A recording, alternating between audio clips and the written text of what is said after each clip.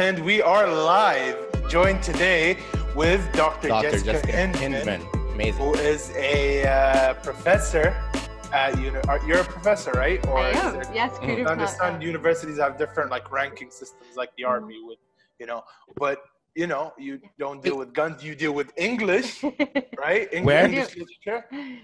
Creative writing. Creative writing. Yes, Uh-huh. right. Okay. And you teach currently at which university?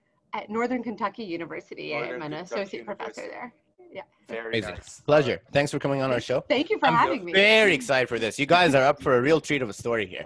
You are. Done some investigation. We found a great story here. All righty. Because Dr. we're going to Jessica. start with Dr. Jessica, who went from being, an old, Tell us. Wait, how about area. Yeah, where'd you come from? Yeah, you grew up in Kentucky. Yeah, where'd you grow up? I grew up in two places, both very country, rural places in America, small towns, one in West Virginia and one in Western Virginia, which is just across the border. So very mountainous place in Appalachia, kind of isolated from other places and really small town. And then Almost from heaven. there, almost heaven. There you go. West And Virginia. the country roads, they know that everywhere, right? Exactly. Yeah, see?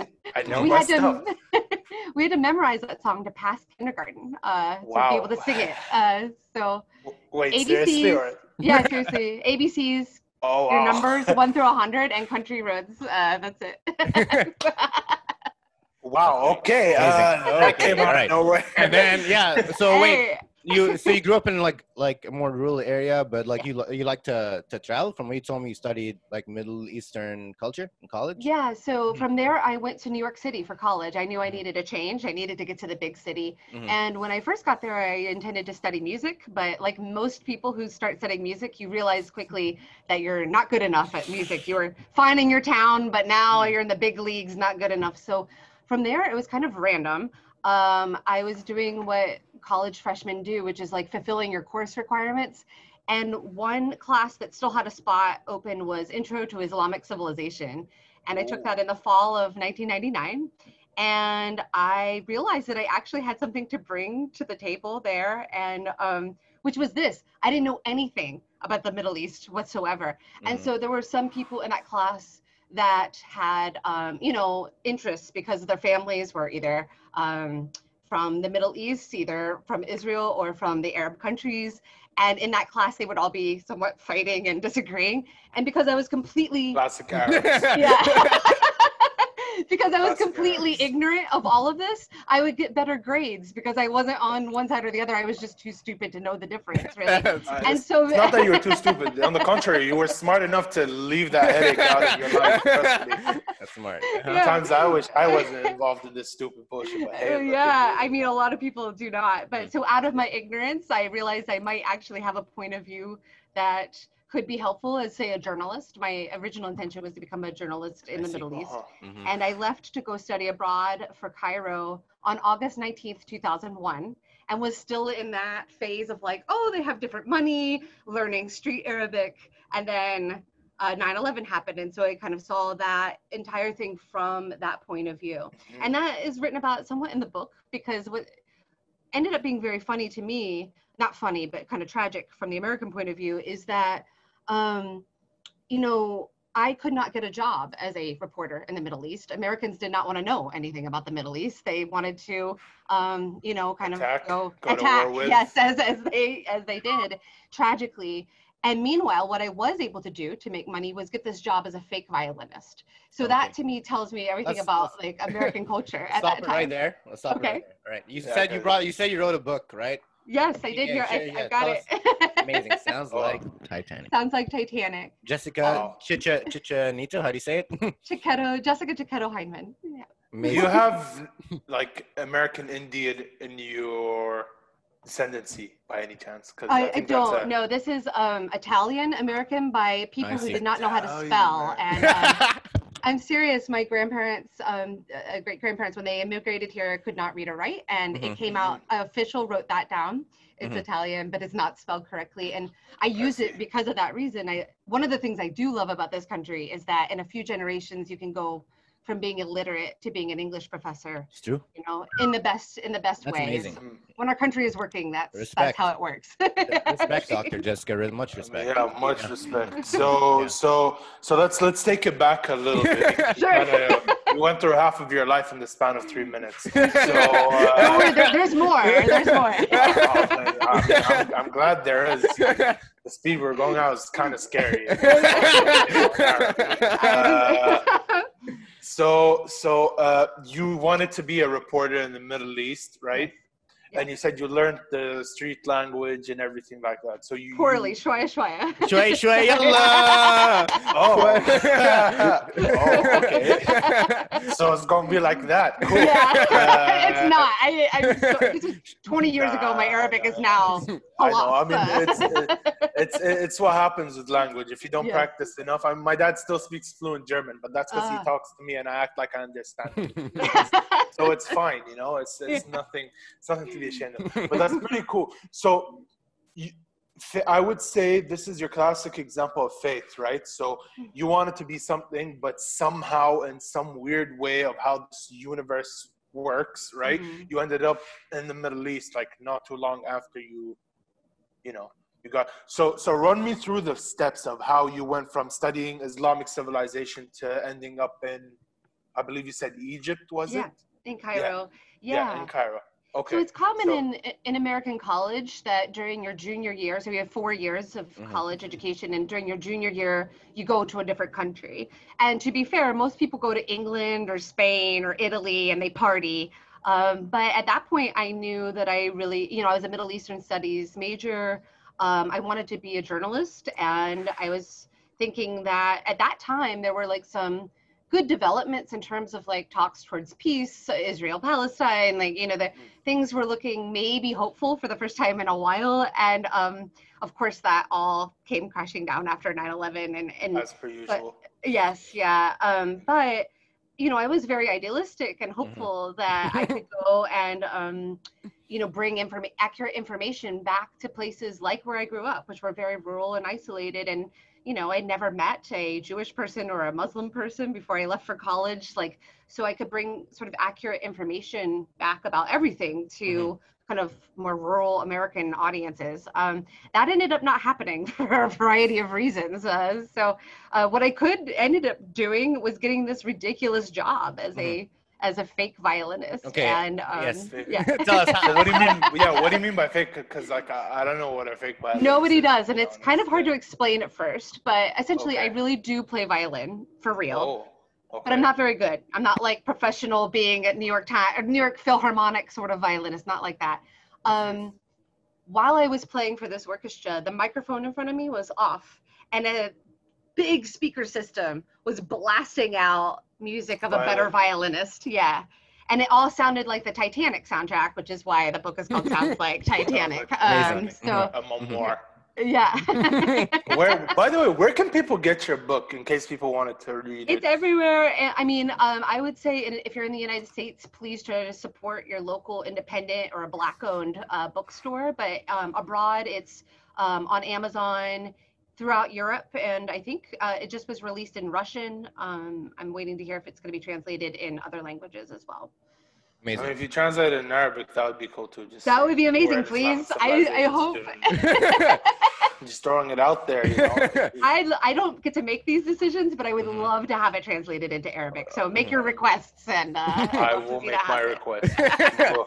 But yeah, so let's keep on track. So you were saying fake violinist. Yeah, how do you find this job? Yeah. How'd they come up to you? So you were in Egypt when this happened? No, I was back in college after I returned from Egypt for my it was the spring of my junior year, right after I got back from Egypt, and I saw this. I was struggling to pay my college tuition, so I was always looking for more jobs.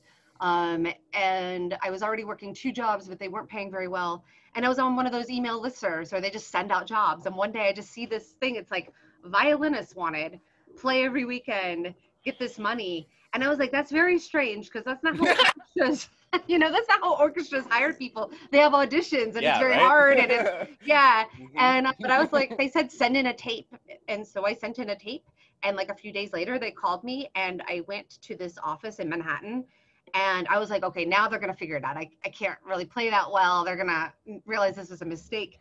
And it turns out they did not only not have me play my violin, there was no audition, but they didn't even interview me. They just were like, oh, here's a tax form, fill this out. You're going to start working this weekend. Mm-hmm. And I was like, oh no, but I mean, I was really excited, but I was also like, this is going to go really badly when they figure out how bad I am. And it wasn't until that weekend when I was on, it was like my training weekend. I was selling CDs, watching another violinist and flute player play behind me.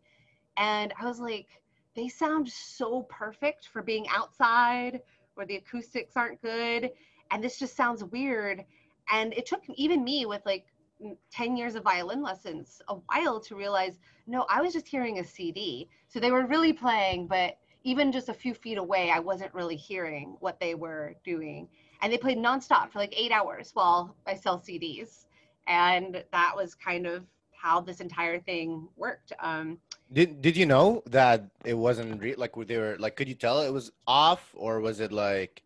Yes, you could. Yeah, but it took me a while, even with violin training and being very close for a long time. I'd say it took me 2 or 3 hours to be like, oh. And then later, I talked to the other musicians about this, and they were like, yes, like this is how it works, and it's how you keep the sound perfect no matter if you're playing outside in a mall. Right. But then this was done at big concert halls too. Yeah. Okay. So can we get more context, right? Okay. So like you were playing in like different like concert. Say, where was your your symphony based off of, or was it an orchestra? What was it? Yeah. These are great questions. Great questions. So all of this was organized by a man who, in the book, I call him the composer. And and I just call him that. And he really exists. I mean, all of this is true. He really exists. Some people, have written about this on the internet if you really want to find out who it is. But I purposely didn't name him. But he is an American composer. And he was kind of the mastermind of this entire scheme. And he had as many as like 12 different groups go out on weekends to different craft fairs, different shopping malls, doing this sort of what I call the Milli Violini, like Milli Vanilli, but Milli Violini because of the violin. Right? And so, and he was the person who wrote this music. Now, of course, this music was not like Beethoven. It was classical kind of, but it was very, very close to soundtrack music. And what people would keep saying when they came up to the table to buy CDs is, it sounds like Titanic. It sounds like Titanic. Oh. And at first, my first day, I was like, oh, is that a good thing, a bad thing? And people were like, I love Titanic. I'll take 10 CDs. Right? Exactly. That's funny. If it works, it works. It worked. It absolutely worked. So I went from playing those small craft fairs to actually going on tour eventually with the composer all around America, 54 cities, and then to China as well. Yikes. Yeah. Wait, how did China get involved in the story? I'm sorry. It's a great question, and I don't know all the answers. As you probably know, the Chinese government works entirely differently than the American government does. I think that's an appropriate word to use. Very different. And we were invited there on a cultural visa, and we played to crowds up to 4,000 people at a time in Lanzhou and Shanghai and Hangzhou and Wuhan, actually. And Patient zero. Yeah. Well, this is back in 2004. So before Wuhan became. Have you been tested before you got on Zoom? We are on a computer, and it is a virus. Yeah, but if I were to guess, I think the Chinese thought that we were the orchestra who played the actual Titanic soundtrack. Okay. Yes. Yeah, this happens a lot. This misconception between different cultures. Yeah. Sorry. Take it away. So doctor. Yeah. So I'm like, so you knew that what you were playing at that point when you were in China, you knew that you were faking it, right? Or were you still? Yeah, well, really playing, but the microphone's off and blasting the CD out. Okay. Yeah. Do people not get mad when they find out these things? Honestly, like if you're in the audience, most people have no idea. And like I said, even with 10 years of violin lessons, it took me hours to figure it out myself the first time I saw it. And so most people just think it's real. And those who maybe have doubts are often probably a little too embarrassed to ask. Like, it's like, oh, I just sat through a 2-hour. Is that fake? Wait, was that real? Is that real? Right? It's an embarrassing question to ask. And so weird. Yeah. That library behind you, is that real? It is not. Yeah, no, it's not. real at all. Part of the illusion. Yes, it is a green screen. Amazing. I mean, All right. Yeah. Well, what about you? Did you not feel weird about like how long were you in the orchestra for? Yeah. So at first I did not. How do you feel about it? Yeah. Yeah. At first I was just happy to be making money for my tuition, which I was pretty desperate to That's pay. fair. I mean, yeah. I don't see why you wouldn't be like it's hustling at the end of the day, right? You gotta make what you gotta make. You gotta grab that bread and go. It's Absolutely. simple as that. Well Simple said. as that. So it's literally like, that's on me. But yeah, sorry, you were saying. Yeah, keep No, going. you're right. So that's how it started off. Yeah, and then think about, I was 21 years old. Think about the jobs that are available for a young woman without a college degree yet. I mean, and in that economy too, which was pretty bad in 2003. I'd worked as a waitress and as an assistant and in these low-paying jobs where you're often disrespected. Now I'm making much more money to play violin, for real. No one's hearing me, but I'm playing. It was easier work. It was better paid. So at first I was pretty happy to have the job, and I was traveling everywhere, which was nice. But I worked for them for 4 years. And over that period of time, I started to actually feel a lot of effects of like being fake. So I started to have anxiety attacks on stage because I was up there and it really didn't matter what I sounded like a lot at all. So I had a lot of time to think and to look at people in the audience. And I started to have panic attacks really about the entire thing. And I ended up quitting because I just didn't want to be spending my life in a way like this. So the book kind of follows that whole journey of like, Amazing. Starting out just being like, I'm making money and then being like, no, you can't do this. How long were you there for? For about 4 years. And I started when I was 21 and I quit. And the last gig I ever played was when I just turned 25, I think. So can you tell us about your first gig and then like your last gig? Sure. The very first gig, I did not meet the composer. He was not there. I met a Russian violinist on a street corner in Manhattan. He's just kind of like, he was very brusque. He's very Russian, like just get in the car, no talking, like very serious, right? And you can see me. I'm a pretty big dude.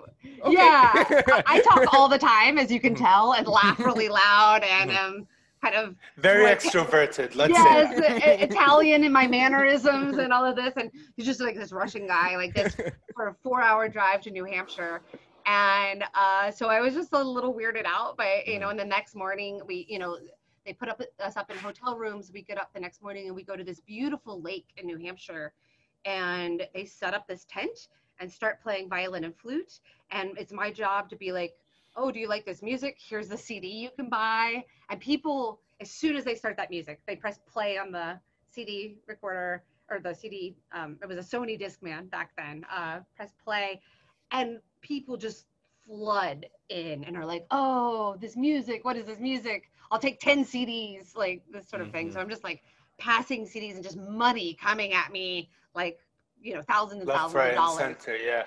Yeah. Wow. I mean, wow. And like, so the music you were playing, it was given to you on like sheet notes by like this composer figure, right? Yeah. And so when they had sheet music, and when I absolutely knew for sure this was a fake thing was that later that day in New Hampshire, the Russian violinist who I call Yevgeny in the book, he was like, do you want to play now? And I was like, oh yeah, definitely. So I get up behind the microphone, get my violin, and I have the sheet music in front of me, and he presses play on the recorder, and I immediately lose my place, right? Because there's no conductor. I can't really hear the speakers. I don't know when to start, and I'm just like, when should I start? And the music's playing. And you're like, exactly. Oh, okay, I'll keep going. Right. I'm just like kind of like just not even playing at that point because I'm just lost. And when I look up, this song lasts like 2 or 3 minutes. It feels like a lifetime, and because I'm just so embarrassed, like it's so bad. And I look up, and there's a crowd of people, and they're all like, like looking at me like I'm Isak Perlman or somebody, like the best violinist in the world, and all applauding and being like, you're amazing. And I was like, oh. And that's when I knew for sure. That sounds like a fun job. I'll be honest. I'll do that for a summer. Honestly. Yeah. Just go like, okay. Yeah. Yeah, sounds Look at me, you know. And it's like, And of course I got better and better, and I, Mhm. you know, by the end of this I really was playing exactly along to the Do you music. think? And Yeah. had- Do you think you could have been like a real violinist, like playing like an actual music, or were you like? Because you remember you said earlier like you weren't that high league enough to in music that you need to be really really good, right? So do you Yeah, think you could have if you went for it legit? it depends on like what you mean by legit. I mean, you know, there's like rock bands out there like that use violinists That's and true. maybe something like that, but Mhm. New York Philharmonic or a professional orchestra, absolutely not. I see. You know, Mhm. yeah, some people make their skills into what they are, but no, I was not good at. I was probably not even good enough for a good band. You know, sometimes people ask me to play for weddings who, you know, want a cheap violinist, and you know, You do it. You're like, yes. sure. I can play. Yeah, I could play a little, you know, Every enough. night in my dreams. wait, Yes. so yeah, okay, cool. Thanks for So that's your violin era, right? This is where you were a fake violinist. So right after that, you went into. Yeah, the chronology is this: That is was that your cue. I studied Middle Eastern studies in college. When I came out, you know, I had this. That's when I got this violin job. But I thought that would just pay the bills. Meanwhile, I was looking for a serious job. I wanted to go. First, I wanted to go to Egypt. Later, of course, by 2003, I wanted to go to Iraq and you know be a war reporter there and try to get accurate information. But there was nobody hiring for that, and Americans really had no appetite to actually have accurate information about anything really. And so I kept on with the violin job was paying my bills. Eventually, after I quit the orchestra, I went to grad school for creative writing, and that's how I became a professor today. So I kind of just focus more on the academic side of writing instead of becoming a journalist. But the entire American news industry at that point was collapsing. The internet completely upended all of our newspapers. They were closing all the foreign bureaus. So you know, it used to be that every newspaper in America had hundreds of bureaus all over the world, so that you could get real reporting from a lot of places. But in the early 2000s, they were closing all of that. I even went to the New York Times bureau chief in Cairo, and essentially every newspaper there with Americans told me the same thing, which is like, we're not hiring anybody. You know, we might have stringers who are Egyptians to do our work for us, but we're not hiring like American reporters to go out and do in-depth reporting from here. And that was just, yeah, That was tragically. just the finance of it, right? It's like you couldn't, like, no one was like hiring journalists then. Yeah, I and see. the newspapers themselves were shutting down, and they were losing money. And now look where we are. I mean, we're in a pandemic where no one has any accurate information about like their local news, world news, these sorts of things. So Yeah. It's sad to see. It's sad to see that even like when it comes to things like news, you're not sure who to trust and where to, Fake look when news, you're looking. I mean, fake it's everywhere. violins, fake backgrounds. What's going on? What's real? going on with the world? Honestly, yeah, no, but that's Honestly. Mhm. but seriously, yeah, like what it saddens me that the news media is very, I'd say toxic, if that was the right sense of words to put it. Fortunate right now. I don't. How would you describe it, Doctor? Well, I would describe it as this. When I was growing up, we had multiple, you know, in a small town in Appalachia, we had multiple newspapers, multiple ones, like 3 in a town of 3,000. And that was a respectable job where you could make a living and raise a family and have health insurance. And they gave 3 different perspectives just on my little town. And all across America, we had that. And what that offered people was different points of view, and also news that wasn't questioned very much, because, you know, if the hospital caught on fire on Tuesday and they reported it on Wednesday, everyone could see that the hospital had been on fire, and then they reported in the newspapers. It's just facts, and that's really important. And what we've seen with the closing down of all of those places is that you're absolutely right. People are very confused about where to turn for accurate information, myself included. And I'm, have a PhD and I'm educated, and it's hard sometimes to determine what is real and what is fake. And in a certain way, that's what I was talking about in my book as well, is that like this violin job was a metaphor for things. The violin stuff is silly and funny, but like this other stuff of not knowing whether weapons of mass destruction are real or not, or, when your government's lying to you or not, or when like, you know, the pandemic is real or not, which is something, you know.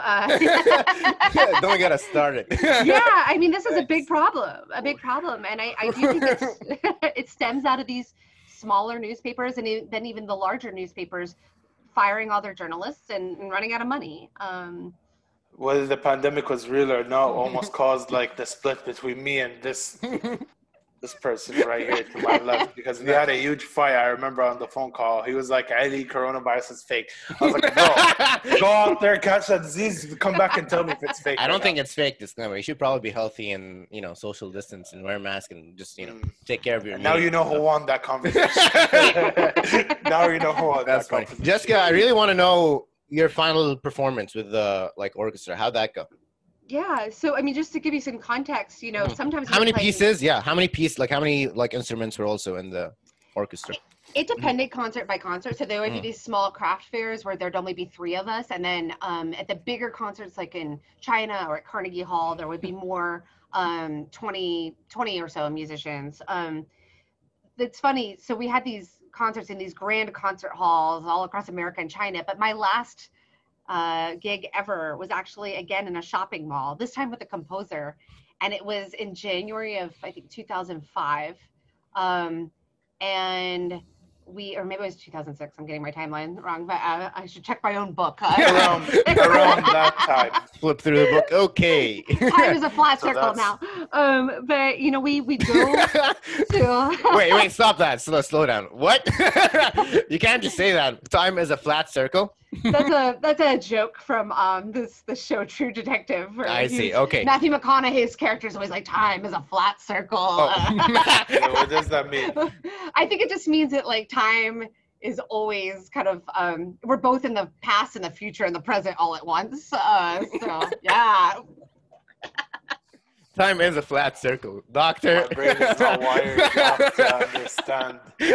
Matthew McConaughey. Concept. Yeah, sounds good. Yeah, Matthew McConaughey. Brilliant mind. All right. Yeah. So you're on the mall? You're in the mall shopping? Yeah, we were just at this kind of crappy mall in New Jersey, and it was the last time I ever saw him. And I think the ensemble at that point had lost some money going to China, and at any rate, so instead of sending out all these musicians to do his work, he was actually driving and doing the gigs himself. And we actually had a really real conversation at that point about who he was that I do not include in the book, because at that point I was like, this is the realest thing he's ever told me, and so it's gonna stay private with me. That's fair. And because up until then, I'm just like, who is this goofy guy? You know, what is his deal? Who does this like for a living? Okay. Come up with fake orchestras? You want to keep it to yourself, that's fine. But I really want to know: is he as goofy in the inside as he is on the outside, or is he actually all dark and mysterious? How would you describe it? I would say he's like many of us, a complex human being, right? So I think at first glance, you're like, this guy is a goofball, right? Because he's got these very bizarre mannerisms of how he talks and how he does things. And obviously his concert setup is, you know, ridiculous. But then I started, you know, as I wrote the book, it took me a long time to write this book. And as I was really thinking about it and I was getting older and more removed from the situation, I was like, but you know, like part of why he was probably doing what he was doing is something very human, which is like, he really, really wanted to be a composer. He wanted to be a professional musician, but he wasn't that good at it. And guess who was exactly like that? Right? Yeah. That's you? That would be me. And it's so American too, I think, in this way of being like, okay, well, I really have this dream. I'm not very good at it, but I'm going to figure out a way to do it anyway. I'm going to find a way to achieve Fake it till you make it. I was just going to say that. Literally faked it. Yeah. Literally faked it. Did he ever want to go legit? I don't know if I can ask this, but like, did he want to be a real composer, or could he have, or I don't know. It's like, I can't speak for him, but I would assume yes. I think he really wanted, he wanted many things that, you know, most of us want, right? To do meaningful work, to help people. One of the reasons why this wasn't such a big deal is because these concerts that people came to that were not live were for charity often, right? They supported PBS, okay. Right? So at the end of the day, it wasn't like some scam with, you know, stealing people's money or anything like that. It was like you were still supporting. Just wants to play. Oh, yeah. That's more wholesome. That's more wholesome. It is. It's more, it's more complex, right? Because it's still wrong to like fake play, but it's if it's for a good cause, that makes it more complicated, right? And no one's being hurt or, you know, no musicians were harmed physically, at least in the making of this. So I wanna ask, do you know what other musicians do this? Because I know like maybe like Mariah Carey might be faking some of her music, right? Like singing, or like Britney, or I don't know if you're aware of the general music sphere, and like what's your opinion? yeah, so I won't pass it. I mean, I don't know. I can't like say for sure for everybody, but I do think it's very common. So, and in pop music especially, so someone like, I think, you know, with Christina Aguilera and Britney Spears, and I think there have been, or Ashley Simpson. I don't want to cast aspersions on anybody. Fair, no, fair. Yeah, we don't want to. Yeah. You know, but like, I do think it's very common, and and there's actually a human reason for that too, which is that we expect absolute perfection from people, which is weird, right? Because if you want absolute perfection, you might as well be listening to a CD instead of a real person, right? Yeah, a robot, not a human, right? How about that? Yeah. It is probably not as widespread in classical music, which is what made this so weird, right? Is that we all expect that maybe Britney Spears sometimes has backup tracks, but the New York Philharmonic, we would be very offended if we find out that was a CD. That said, you know, in Barack Obama's first inauguration in January of 2009, Isaac Perlman, Yo-Yo Ma, and that entire quartet that played, they were lip syncing along to, and that was because it was like 13 degrees outside and their instruments couldn't work. In the cold like that. So they were playing to their own recording, whereas I was playing to somebody else who was better than me. But like fair, yeah. It actually, and then the next inauguration, Beyonce lip synced the Star Spangled Banner, and people get so the national anthem. Yeah, very common. Very common. Imagine in Kuwait. But you got like in cultural context. I feel like the national anthem is one of those things. I don't know, in Kuwait, if someone faked the national anthem, is that like a big deal? Or is it not? No. They're like well, first, how hard is it to sing? Because I don't know about your national anthem, but ours is impossible to sing. So you have to have like Whitney Houston doing it, you know? Because otherwise, yeah, we're like, ah! And even Whitney Houston's a great example, because she sang along to her own. The most famous recording of the Star Spangled Banner ever was her at the Super Bowl in, I think, 1990, and that was a pre-recording of herself, so that was not live. And so we just expect impossible things from people when it comes to musical quality. I mean, it's a natural trait of humans to crave some things that are tantalizing, I would say. Big words, Ali. What does that mean? Tantalizing? So, tantalizing. Basically, tantalizing means something that you really want but can't have. So humans we have are very creative writing professor on the show. Yeah, big words. I'll give you a degree right now. What do you think? That was pretty cool, right? That was amazing. I used to use words. I don't usually do that, but it's true. We as humans like perfection because we are naturally imperfect, right? So we look for that at every corner of every aspect of life, be it art, you know, art is a perfection, science must be perfected before we say, you know what, this fact is a fact. It's hard, you know, it's hard for people to stay perfect all the time. It's not how it works. If humans, there's a famous line, I don't know who said this, but someone said if humans were perfect all the time, then they are no longer humans, but they are gods. Right? So I think that's a very important line. Yeah. I mean, 21st century, so we say robots. Yeah. No, robots weren't a thing back then.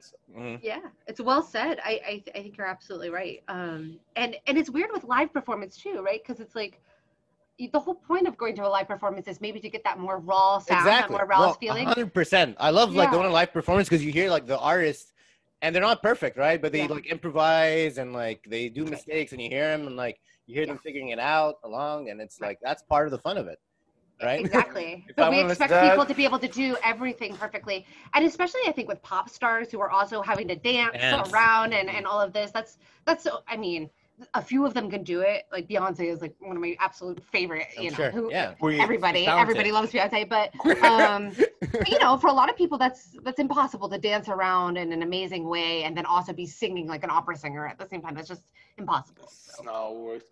But is it weird? I don't prefer going to live concerts. I'd rather just listen No, I'm actually with you on that. I like live, but I prefer actually listening for real. Like if I go to a live concert, it's just you know, it's like a party kind of vibe with an actual performance. performance there. You know, I go for the crowd, not for the singer. If I go for the singer, it's just to look at him, you know, and behold the glory of. Right. I don't know. Depends on the musician, Ali. I'm sure. Like, Lamar. imagine if like J. Cole came down to Kuwait.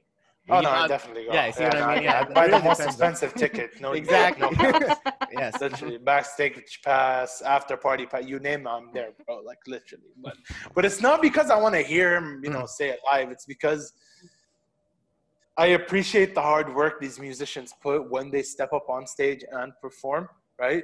So as a token of my appreciation, I do attend, right?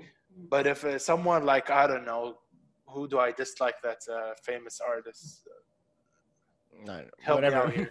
Whoever. I don't want to. Yeah, whoever. They come to Kuwait. I'm not gonna go because they're famous and I have to see them. No, if I don't agree with what you sing, what you do, then not gonna be there. You know.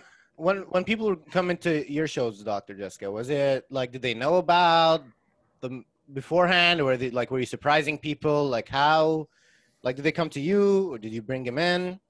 I think it worked both ways. So sometimes at the craft fairs and the shopping malls, it was the first time people had ever heard this music. So they would like come, you know, gather around and be like, oh, you know, and then buy some CDs. For the concerts that were for PBS and around when we did the tour of America and China, that I think was more people who had already seen us on television and then pledged money to PBS, and then they got the free ticket to the concert. So those were maybe already fans of the composer's music, but he got that big fan base by just going around kind of like shopping mall by shopping mall, craft fair by craft fair, Barnes and Noble bookstore by Barnes and Noble bookstore, just playing in a corner and people coming and really reacting to that music. And I guess that's like a way you can get away with something like that, right? Is people are listening to the first time, they're not too like, they haven't heard this too many times, and they're not too analytical of it. I see. All right. Yeah, and then, you know, in this country, classical music is very paired with class, economic class. So, you know, like, I don't know if you've seen the movie Pretty Woman, but she, Julia Roberts. You know, Julia Roberts. Yeah, absolutely. And when she goes to the opera, it's like that moment where she can be upper class because she likes the opera, right? That sort of idea is very much baked into our, you know, like, oh, if you like classical music, you must be a rich person or educated, very fancy person. And that's unfortunate because I think poor and uneducated people like the music just as much as anybody else, but they feel intimidated by the whole world of classical music. And what the composer was doing was saying, you don't have to be fancy at all. You don't have to be rich or educated. You can just come, you know, and enjoy this music like anyone else. And I think that was part of his success as well. Yeah. Respect. No, for me, like when I hear classical music, I think of like cartoons, honestly, because when I was a kid, I grew up like watching Tom and Jerry, and they just play classical music throughout the background. Exactly. Like, cartoons, right? Yeah, and that. I almost had a fight with you on the show, but you backed that up pretty well. No, I know, because I know exactly what I'm referencing. Tom and Jerry had all those classic tunes. Whenever I hear classic music, it, you know, reminds me of that stuff.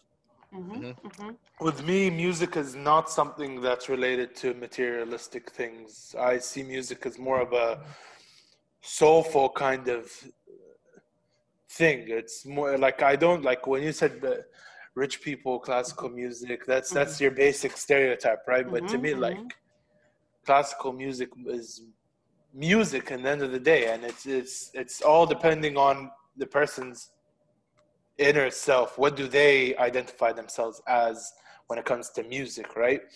So here, let's do this. What do you think I like to listen to? That's yeah. Wow. I really, you know, I'm probably not good at this game in general, but no one is. It's a guess. He's a young dude in Kuwait. in the heart of Arabia. Yes, literally a desert country. I'm gonna say two things. How about classical and hip hop? You're right on hip hop. I don't deal with classical. Okay. I do not deal with classical. Okay. What about let's try with Dr. Jessica. Let's see what she likes. Classical music. Yes. You got it. Wait, you listen to classical music still? I do. So I mean, you know what's so funny about this is that when I play violin because when I was 4 years old, I actually listened to a cartoon that had a Vivaldi's Four Seasons in the background. I did not know it. Yeah, I did not know it was that at the time, but I went to my parents and I was like, what is this music? I want to play violin. And we lived in such a mountainous rural place that then the nearest teacher was 2 hours away.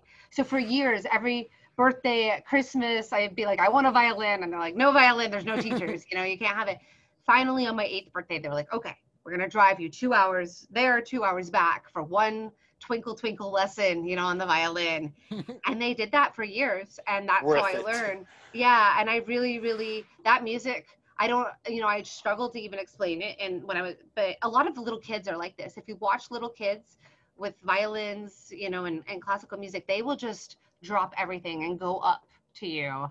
And, you know, when I was even playing for this composer, the kids just, they're mesmerized by it. I quote a poet in the book, and his line is, all of the children wade into the music as if it were water. And student, like the kids just, you know, walk into it like it's an ocean. They can't get enough. And so, yeah, I think little kids are really, really susceptible to any sort of music, and they don't have any of those ideas of like what's cool, what's not cool, what's fancy, what's not fancy. They just love it. So that's. Are you listening to what kids these days are listening to? I mean, that's the biggest proof. Like literally. A little bit. Like I love Cardi B. I love, you know. I probably that came out of nowhere. You said you were into classical. I love Cardi That's not fair. Who doesn't? You know. I don't. Oh, okay. So. Team Nicki all the way. Okay. That's the truth. Yeah. Nicki Minaj. What do you think of the Titanic, Dr. Jessica, the movie? Now that I mean, you named your book. That sounds like the Titanic. Yeah. What do you think of the Titanic, the movie?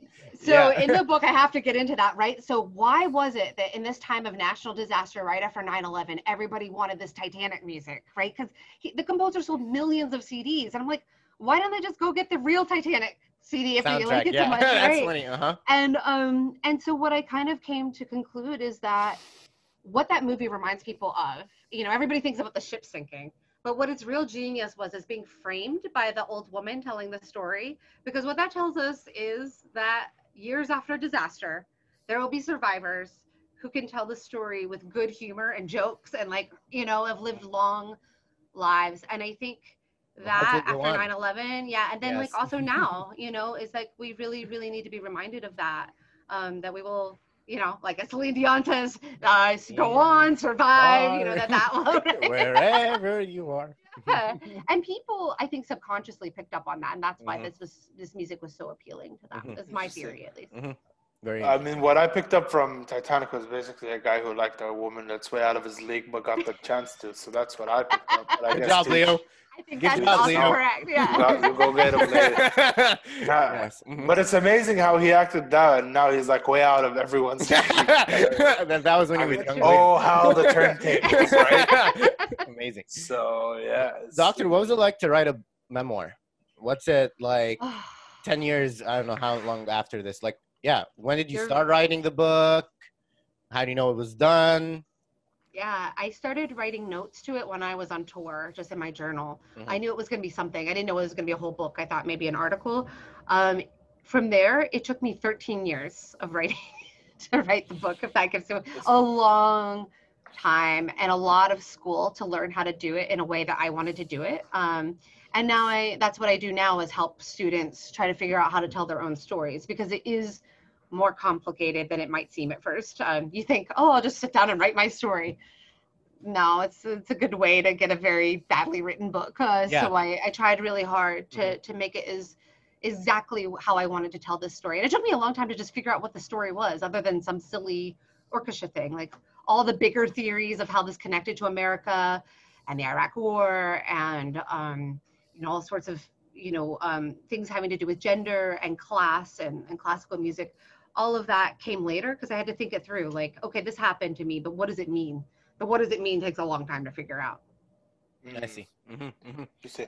So how hard was it to stick to, now don't take this question in the wrong way, but I really want to know, how hard is it to stick to what actually happened versus how you perceived things happen?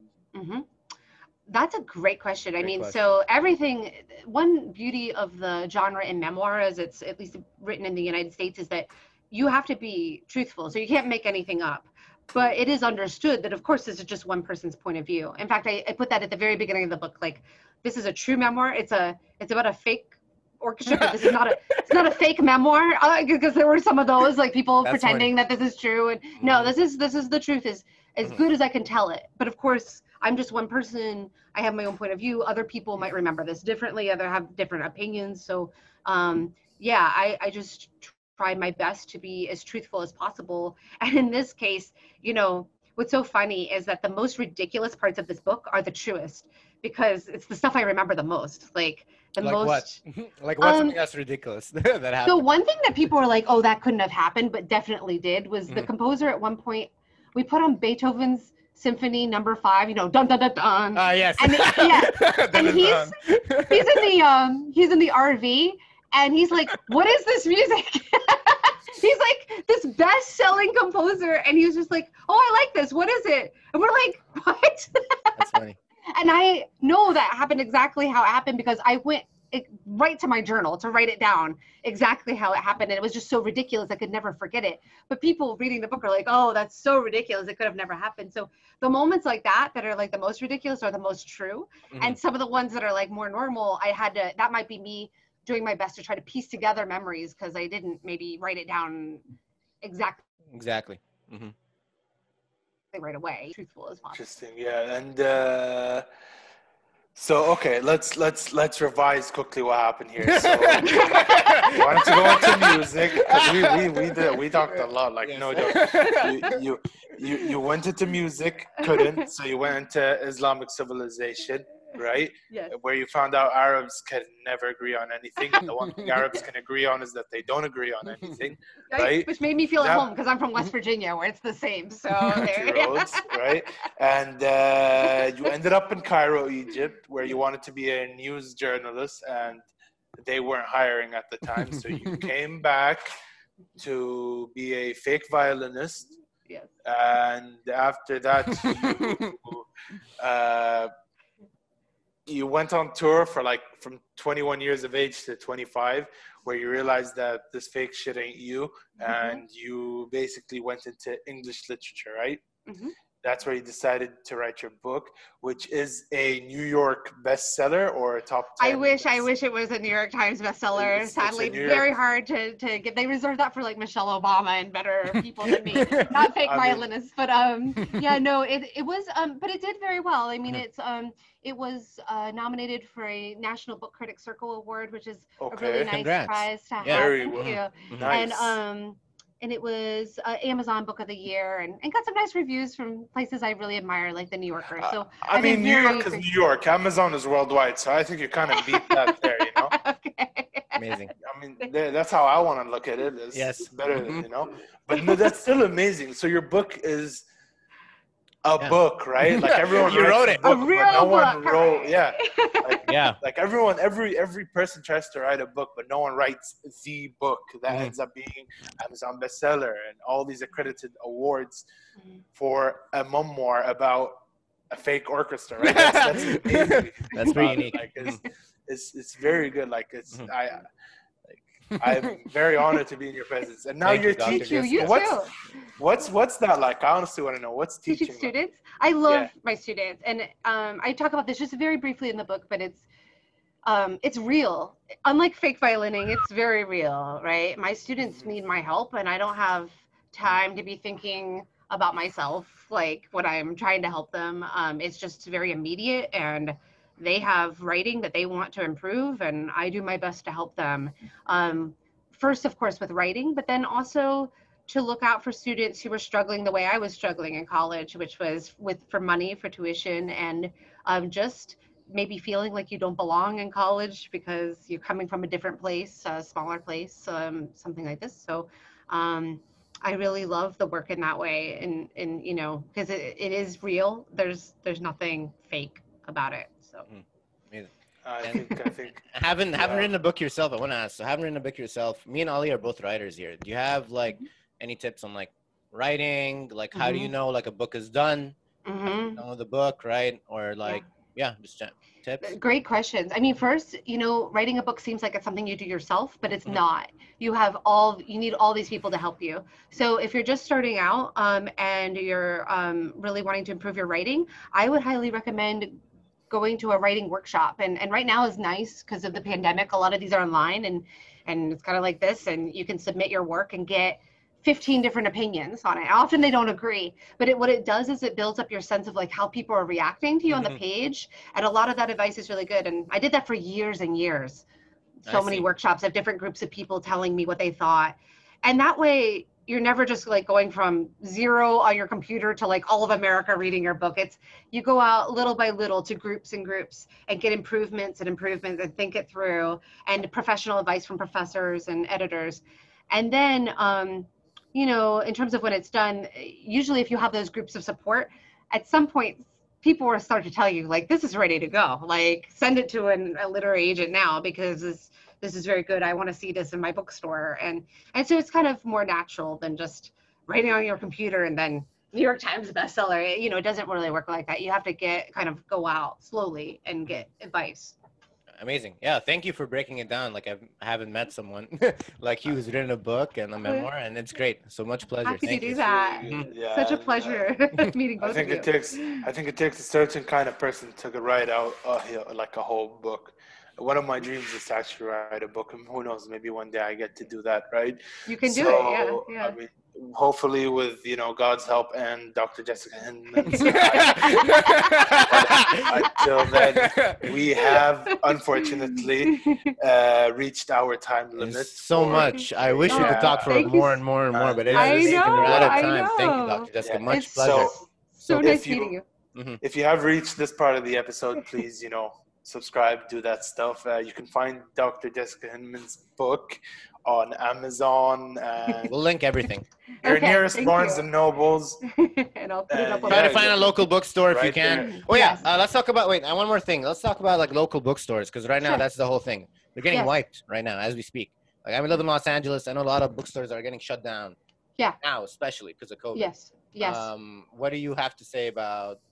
What's your opinion on, it's like, so important to support independent, local, and Black-owned bookstores right now. And well, for multiple reasons. Yeah, Black-owned because there's a history in this country of you know, bookstores being owned only by white people, and we want to support those that are like you know, run by Black owners so that we can support those communities as well. And not only to support those communities in our local communities, but when you buy a book off of Amazon, very little of that money goes to all the people who actually produced that book. So a lot of it goes to Jeff Bezos, the richest man in the world, and very little of it goes to your favorite writer, Jessica Hyndman, and more importantly, even my publisher, Norton, which was an amazing publisher and an independent publisher. The editors, the copy editors, the publicists, everybody who helped me write this book gets a lesser cut when you go through Amazon. So when you go support your local bookstore, not only are you supporting your community and people who you might actually know in your neighborhood, but you're also supporting the writers and the editors and the publishers who made the book. Is it fine for me to ask, like what, like if you're going on Amazon buying a book versus going straight to like the publisher, how much of that cut is going to Amazon? I know. You know what's so funny is I don't actually know. Like it's kept purposely, I think, a little confusing, so that I don't actually. Even I know wish you were clear. I really wish you were like, okay, this amount of money, just so like we can know, right? Like, oh, you're actually helping out these like authors, publishers, and all these people. Yeah. Put way more work into it than, you know, Jeff. Absolutely. Absolutely. Much respect, Doc. Support your local bookstores. Support your local bookstores. Support your local podcast hosts. Yes. Thank you. It's so nice meeting you all. And sorry, you were saying? I was just going to say, I'd love to have a link to this whenever it's up. So. It'll be up in like a day, maybe two. I'm going to end this episode by saying, hi, Dr. Jessica students. I hope you're watching this in class. Anyways, I don't know. Have you watched the full episode before? I haven't. No, I'm looking forward to going back. Well, now that I know y'all are so amazing, like I'll have to go check it out. Much pleasure. Well, usually we end it with a salute to cover the camp and.